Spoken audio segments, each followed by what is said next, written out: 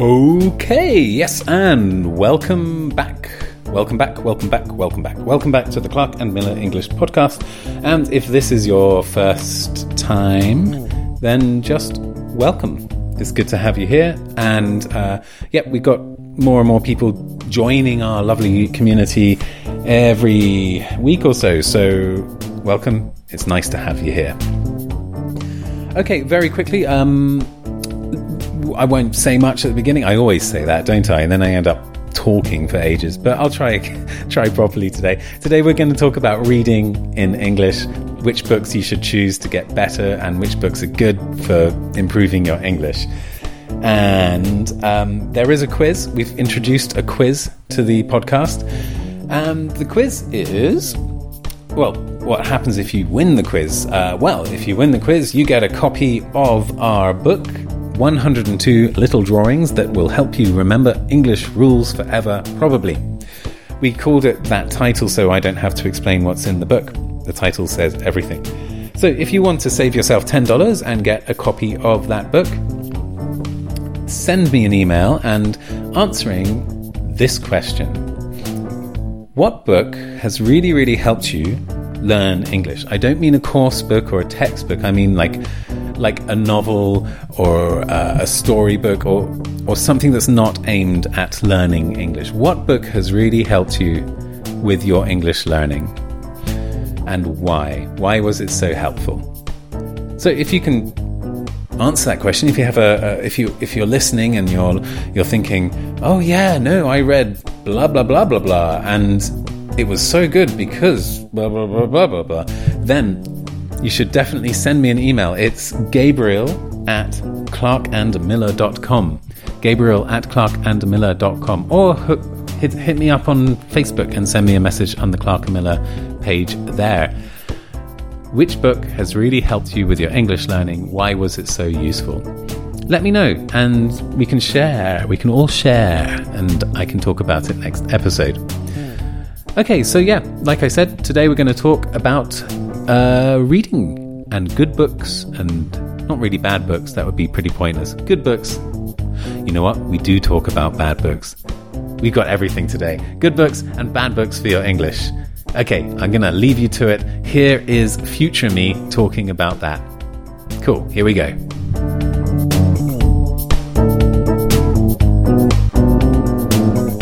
Okay, so I'm actually kind of standing up and doing this one for a change. Because one, my chair is stupidly creaky, and two, it's good to get the blood flowing and the oxygen moving and your hips shaking and, just sort of being a bit more active and maybe thinking a bit more brightly as a result. Who knows? Anyway, today I want to talk about reading in English. What should I read in English? This is like such a classic question. I get it a lot. From all sorts of people. And it's a good question because there are lots of different answers.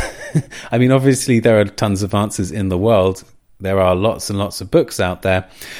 But yeah, I mean, what's the best thing to read when you're learning a new language? There are lots of ways you can approach this. And I want to talk about two things before we get started, two types of reading. Basically, when you're learning a language, there's what we call intensive reading and what we call extensive reading. So intensive reading is when you read probably a small amount, but you make a lot of notes, you're analysing it, you're probably reading it 2 or 3 times. It's the sort of reading you do when you have an English lesson and there's reading then. You have to sort of answer questions and think about the text and learn a lot of stuff. And usually it's a little sort of difficult. There's also what we call extensive reading, and that is when you read for fun. So usually this sort of reading is easier than normal. This is quite easy for you, but as a result, you read more and more of it. And this is something I recommend for everyone. Most people, when they study and when they do self-study and learn English or any language, usually focus on intensive reading. They find stuff that's really difficult and challenge themselves, and try to sort of analyze and read and reread. But that could be good, and I'm not saying that's bad, but it's no fun, is it? That's not fun. Why would you do that in your own language? Would you find some impossible scientific sort of journal and then try to understand something really difficult? Like, that's in bed just before you go to sleep? No, I say no. So we're very good at seeking out intensive reading, and that is very useful. But I think when you're learning a language, you should try to enjoy reading too. And you should try to increase the amount of reading. And the best way to do that is extensive reading. So I want you to think about this while I talk about book suggestions and things like that today, because it's a good way of thinking about how to read and what to read in English. So yeah, let's get started on. I'm not going to talk about intensive and extensive reading. This is something that you just need to think about. And let's start talking about reading more generally. I want to ask you a couple of questions. How many books have you started reading in English? Okay, just give you a second to think about that. You don't have to be exact. You can just think about the answer. How many books have you started reading in English? And my next question is, how many books have you finished reading in English? I'm guessing that these numbers are not the same. When I lived in Turkey, it was very difficult to get hold of English language books. Books are quite expensive in Turkey. So I used to get a lot of my books from some second-hand bookstores. And most of the books in the store were either bought by English learners or holiday makers. There were lots of what we call airport books in the store. Lots of, when I lived in Turkey, I read a lot of romantic comedy books and stuff I would never normally choose just because I needed something to read, and that's all the bookshops had. But yeah, there were lots of books that had been bought by Turkish learners and used by Turkish learners. And there were lots of Turkish notes in the books that had clearly been used to study English with. And I noticed that very detailed notes on the first page and the second page and even the third page. But by the third chapter, the notes had stopped. There was no more notes and writing in the book. The person who bought the book had clearly given up using the book to learn. This is probably a good example of intensive reading. A problem with intensive reading is that it can be demotivating. You just might not want to keep working so hard on reading and not enjoying it. And this is what happened to a lot of these people who ended up giving the books to the bookstore, and I managed to read them myself. It's a really common problem, though. I've seen it a lot of times. You buy a book, you're thinking, I'm going to read this book, and when I finished it, I'll know much more English. And you start reading it, you start making notes on new words and phrases. It's exciting, you're learning English, and you're reading a proper English book.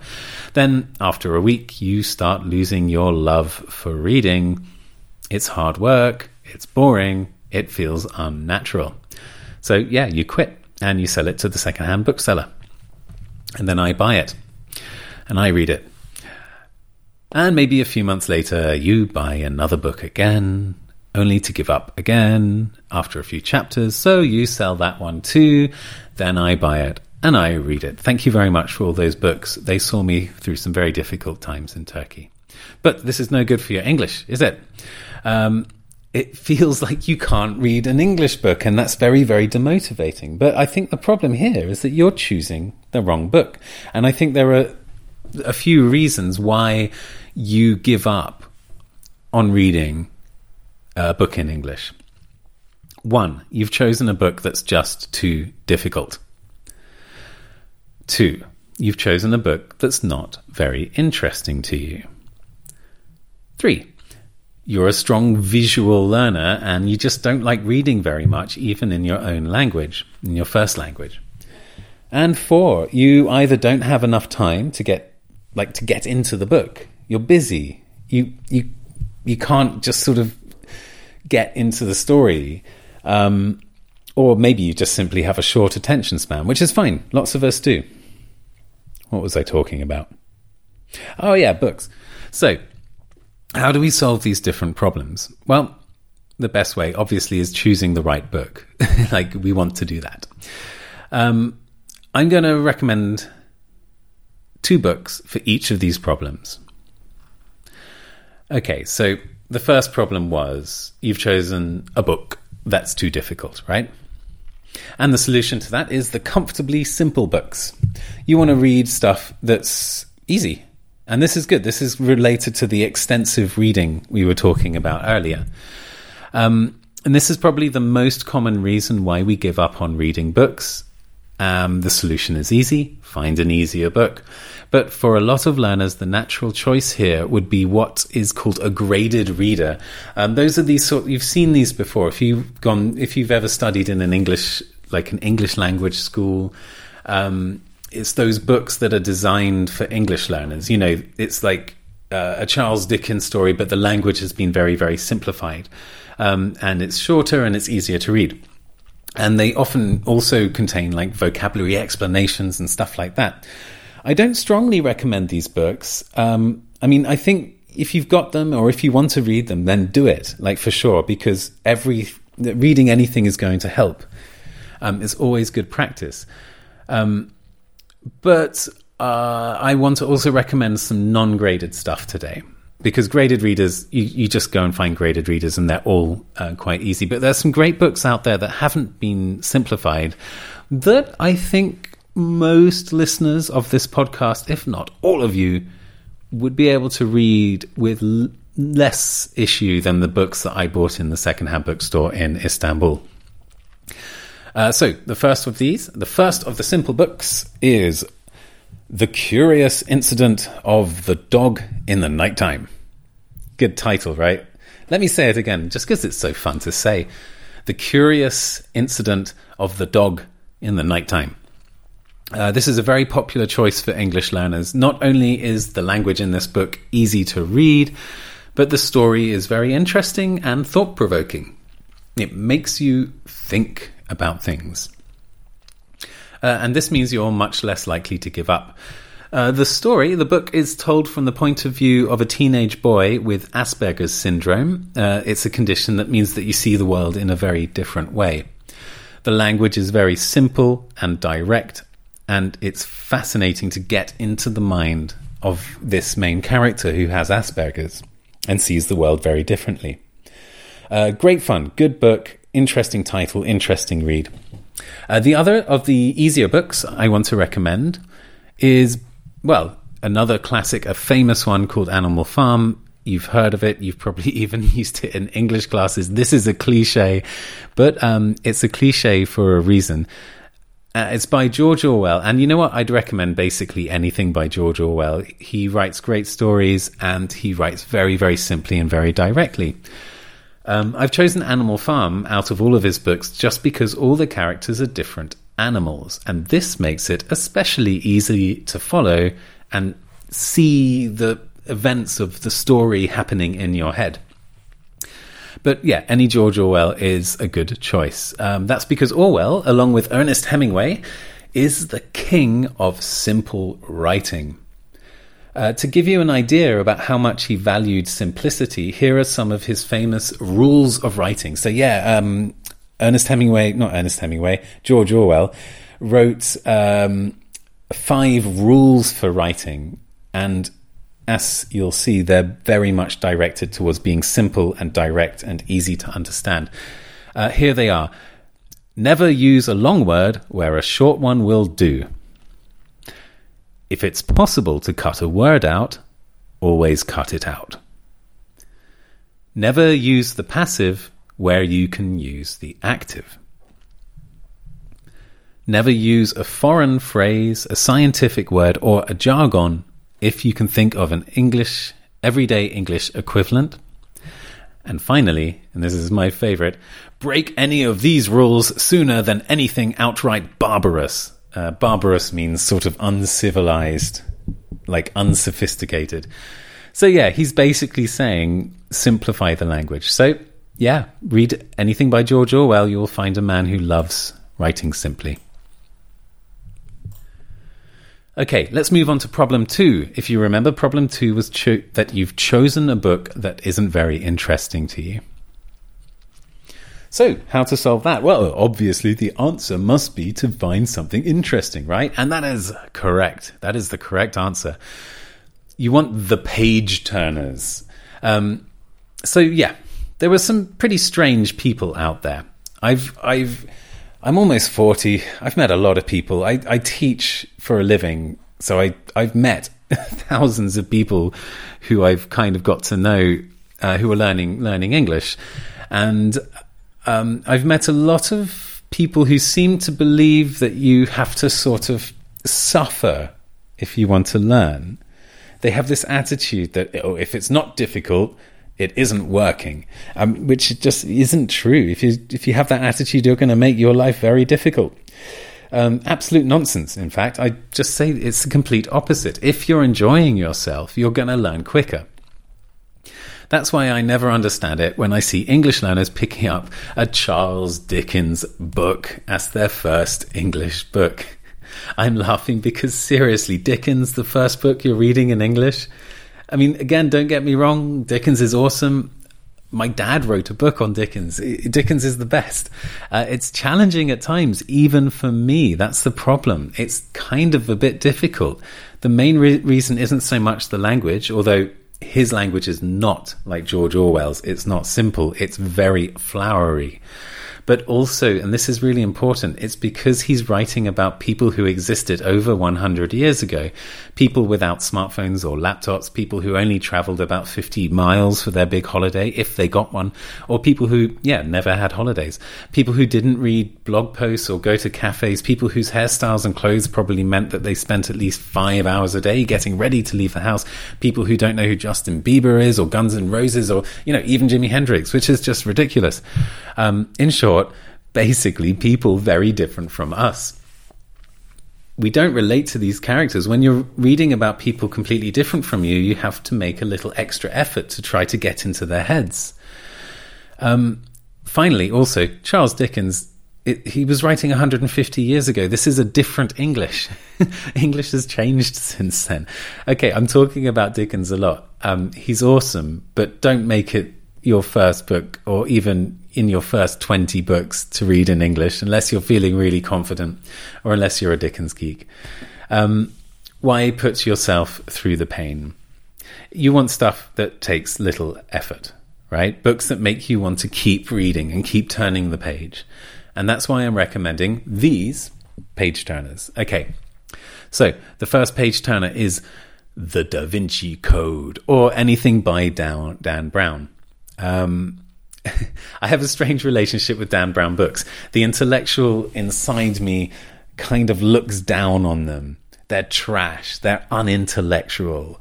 But then, I start reading one, and within a few pages, I can't stop reading. I can't put the book down. I just have to find out what happens next. That's why Dan Brown has sold over 200 million copies of his books and has made $178 million, according to Google. That's basically the same GDP of the Marshall Islands. This guy is as rich as an entire country. And it's because he writes books that are so exciting, interesting, and real that you just can't put them down, even though they're really, really trashy. But if you don't have any what's the word, if you don't have issues like I do about being intellectual, then they're fine. Go ahead, read a Dan Brown. I did, and I did enjoy them secretly, but I did enjoy them. Another very, very successful writer is J.K. Rowling, and the Harry Potter series are very, very, very, very interesting, apparently. Now, I'm not a big fan of the Harry Potter series, and I'm definitely not a big fan of J.K. Rowling. I'm more of a Lord of the Rings guy. But the first book I read in a foreign language without using a dictionary was the first Harry Potter book in Turkish. So for this one, this is me speaking directly from experience. I didn't understand everything. In fact, in some places I could only understand about 40%. But I kept going, and I realized that you don't need to understand all that much to be able to enjoy this story. It's a very simple story. It's written very simply. And despite the fact I didn't really like Harry Potter stuff, I really enjoyed reading this in Turkish. Perhaps I only enjoy Harry Potter in Turkish and not English. Who knows? But the first Harry Potter book is very, very approachable in a second language.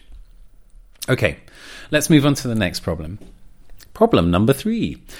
Okay, so maybe you don't like reading very much, even in your first language. That's fine. Or maybe you're just more of a visual kind of person and you prefer like graphic novels or comics and stuff like that.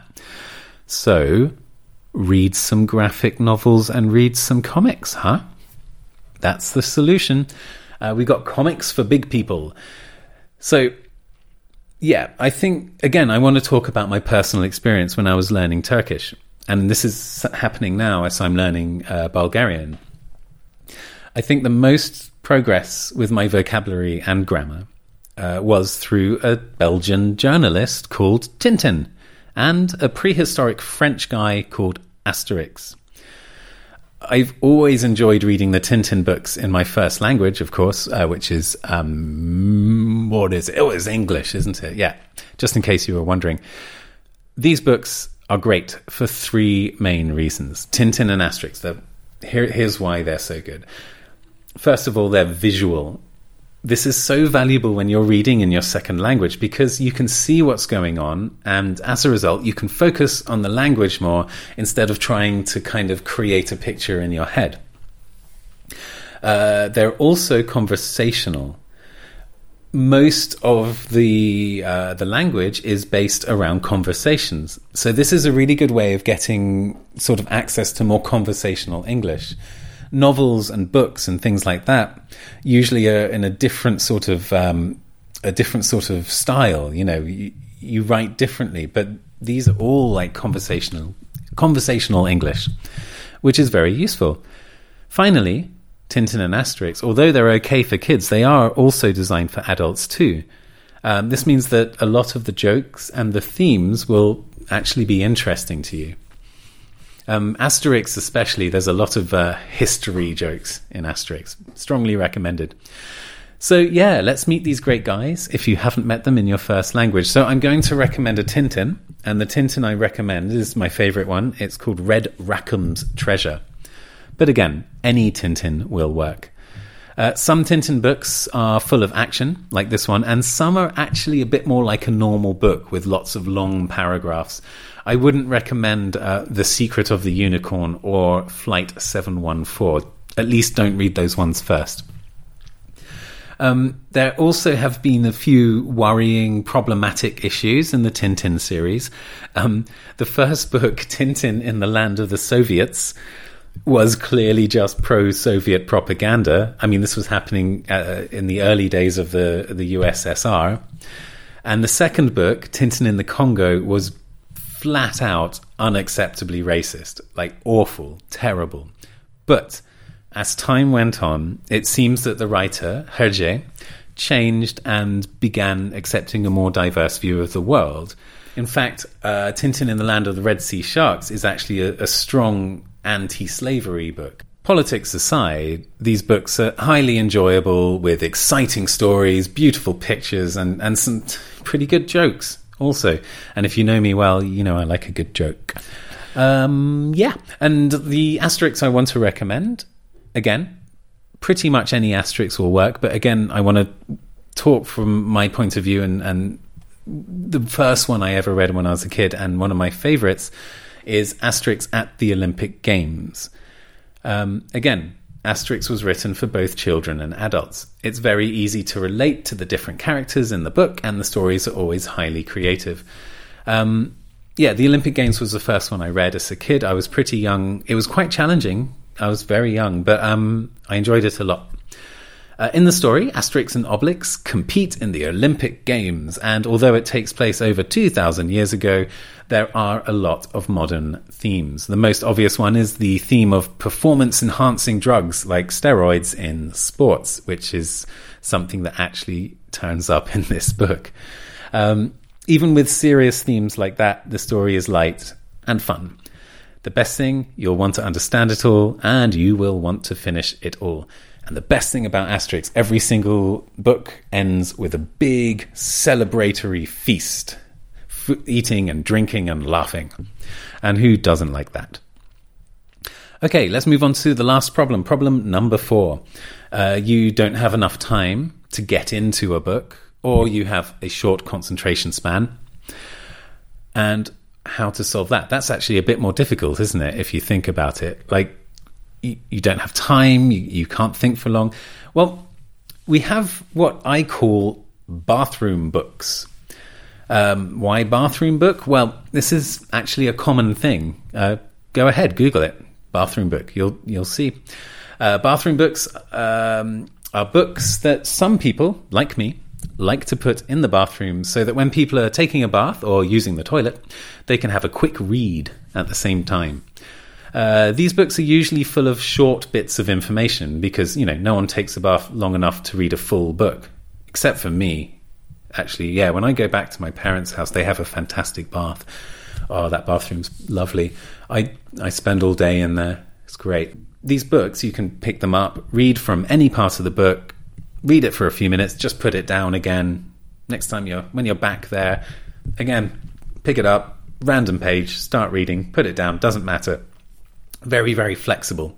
These are perfect for people who only have a few minutes at a time to read, and for people with a short concentration span. And the first of these that I want to recommend is The Secret Diary of Adrian Mole, aged 13 3/4. Yes, that's right, another long-titled book. The Secret Diary of Adrian Mole, aged 13 3/4 by Sue Townsend.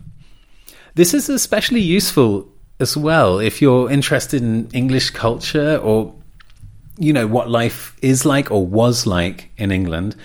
But it's still a good read, even if you don't ever want to go to England in your life.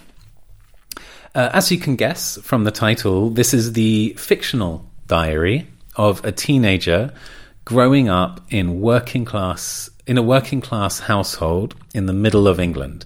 An ordinary boy with an ordinary life. Although it's a teenage diary, this book is not aimed at teenagers, and it's kind of funny and enjoyable for everyone, really. The book is the first in a long series, which starts in the 1980s. So this is all taking place in the 1980s in Leicester, in England. If you'd like something a bit more up-to-date, you can read Adrian's diaries as an adult. You've got Adrian Mole, the Cappuccino years, when he's around 30 years old and working as a chef in London. And I love the title, Adrian Mole, the Prostate years. I think the title explains that one quite well. It's very easy to read because it's in diary form. Most days are only a couple of paragraphs long, meaning that you can read a whole day in a minute. If you have problems with one, it doesn't matter, you just move on to the next. Remember, you should be reading for enjoyment. So, what better way to enjoy reading than reading a teenager's diary? That's what I say. Finally, the last recommendation I want to make is the Book of General Ignorance. Yeah, so what's the book about? Well, let me ask you some questions first. What if I told you that the tallest mountain in the world wasn't Mount Everest, and that the sky in ancient Greece wasn't blue, and that we have more than 5 senses? Okay, this book is probably the most interesting one in today's post. You read it and you learn how much you've got wrong about the world. Each fact only consists of like a few paragraphs. This means that it's very easy to read and you don't have to concentrate for a long time. It's also incredibly interesting, and as a bonus, you'll be able to impress your friends with the fascinating facts that you learn. To recap, you've got The Curious Incident of the Dog in the Nighttime, very simple and easy to read.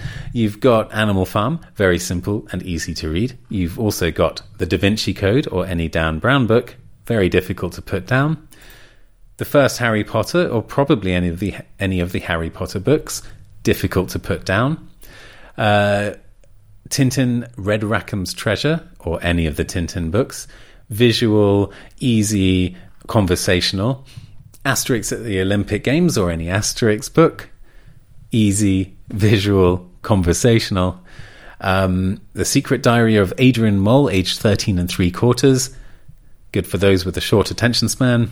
And The Book of General Ignorance, also good for those with a short attention span. Yeah, and that's it. Good luck with any of those books. If you have any other ideas and any books that have helped you that have helped you improve your English and that you found very useful, especially in terms of things that are too difficult or things that are not interesting enough and that sort of thing, send me an email and tell me, and I'll share it with everyone next lesson, next podcast episode. And anyone who suggests, like I said at the beginning of the episode, anyone who comes up with an excellent book for learning English and an excellent reason it helped them learn English, the best answer will get a free copy of my book, 102 Little Drawings That Will Help You Remember English Rules Forever. So yeah, why not save yourself $10, 10 American dollars, and send me an email with a book that has really helped you learn English and why this book was so good to help you learn English. And if your answer's the best, I will send you a copy of that book. Meanwhile, thanks a lot for listening. Just continue being awesome and great to have you here. What other sign-offs can I think of? Have a wonderful day. May the sun shine on you for the rest of the year. And talk soon. Thanks a lot. Bye-bye.